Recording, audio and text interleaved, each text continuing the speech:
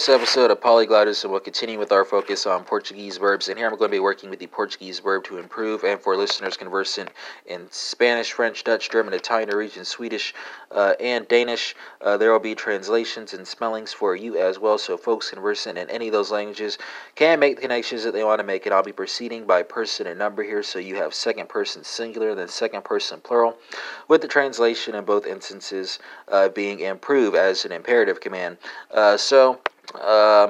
Portuguese folks will take us away here, and that's going to be melhorei and melhorai. Stimmers MELHOR.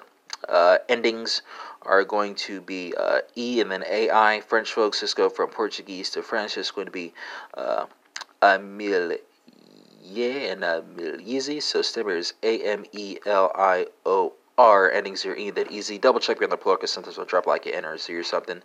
Dutch folks, let's go from French to Dutch. It's going to be verbator, spelled verbater, spelled VERBETER.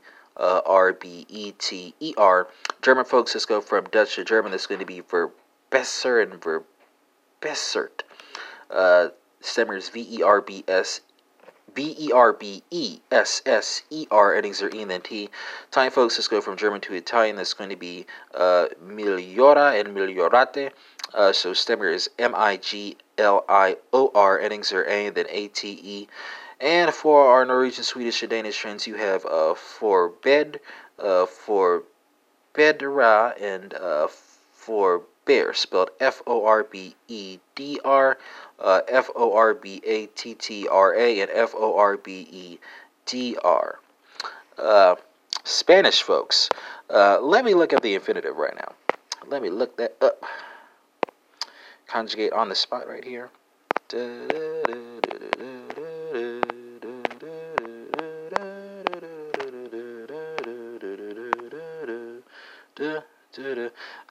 Melhorar. So what is that? Melhorar, melhorad.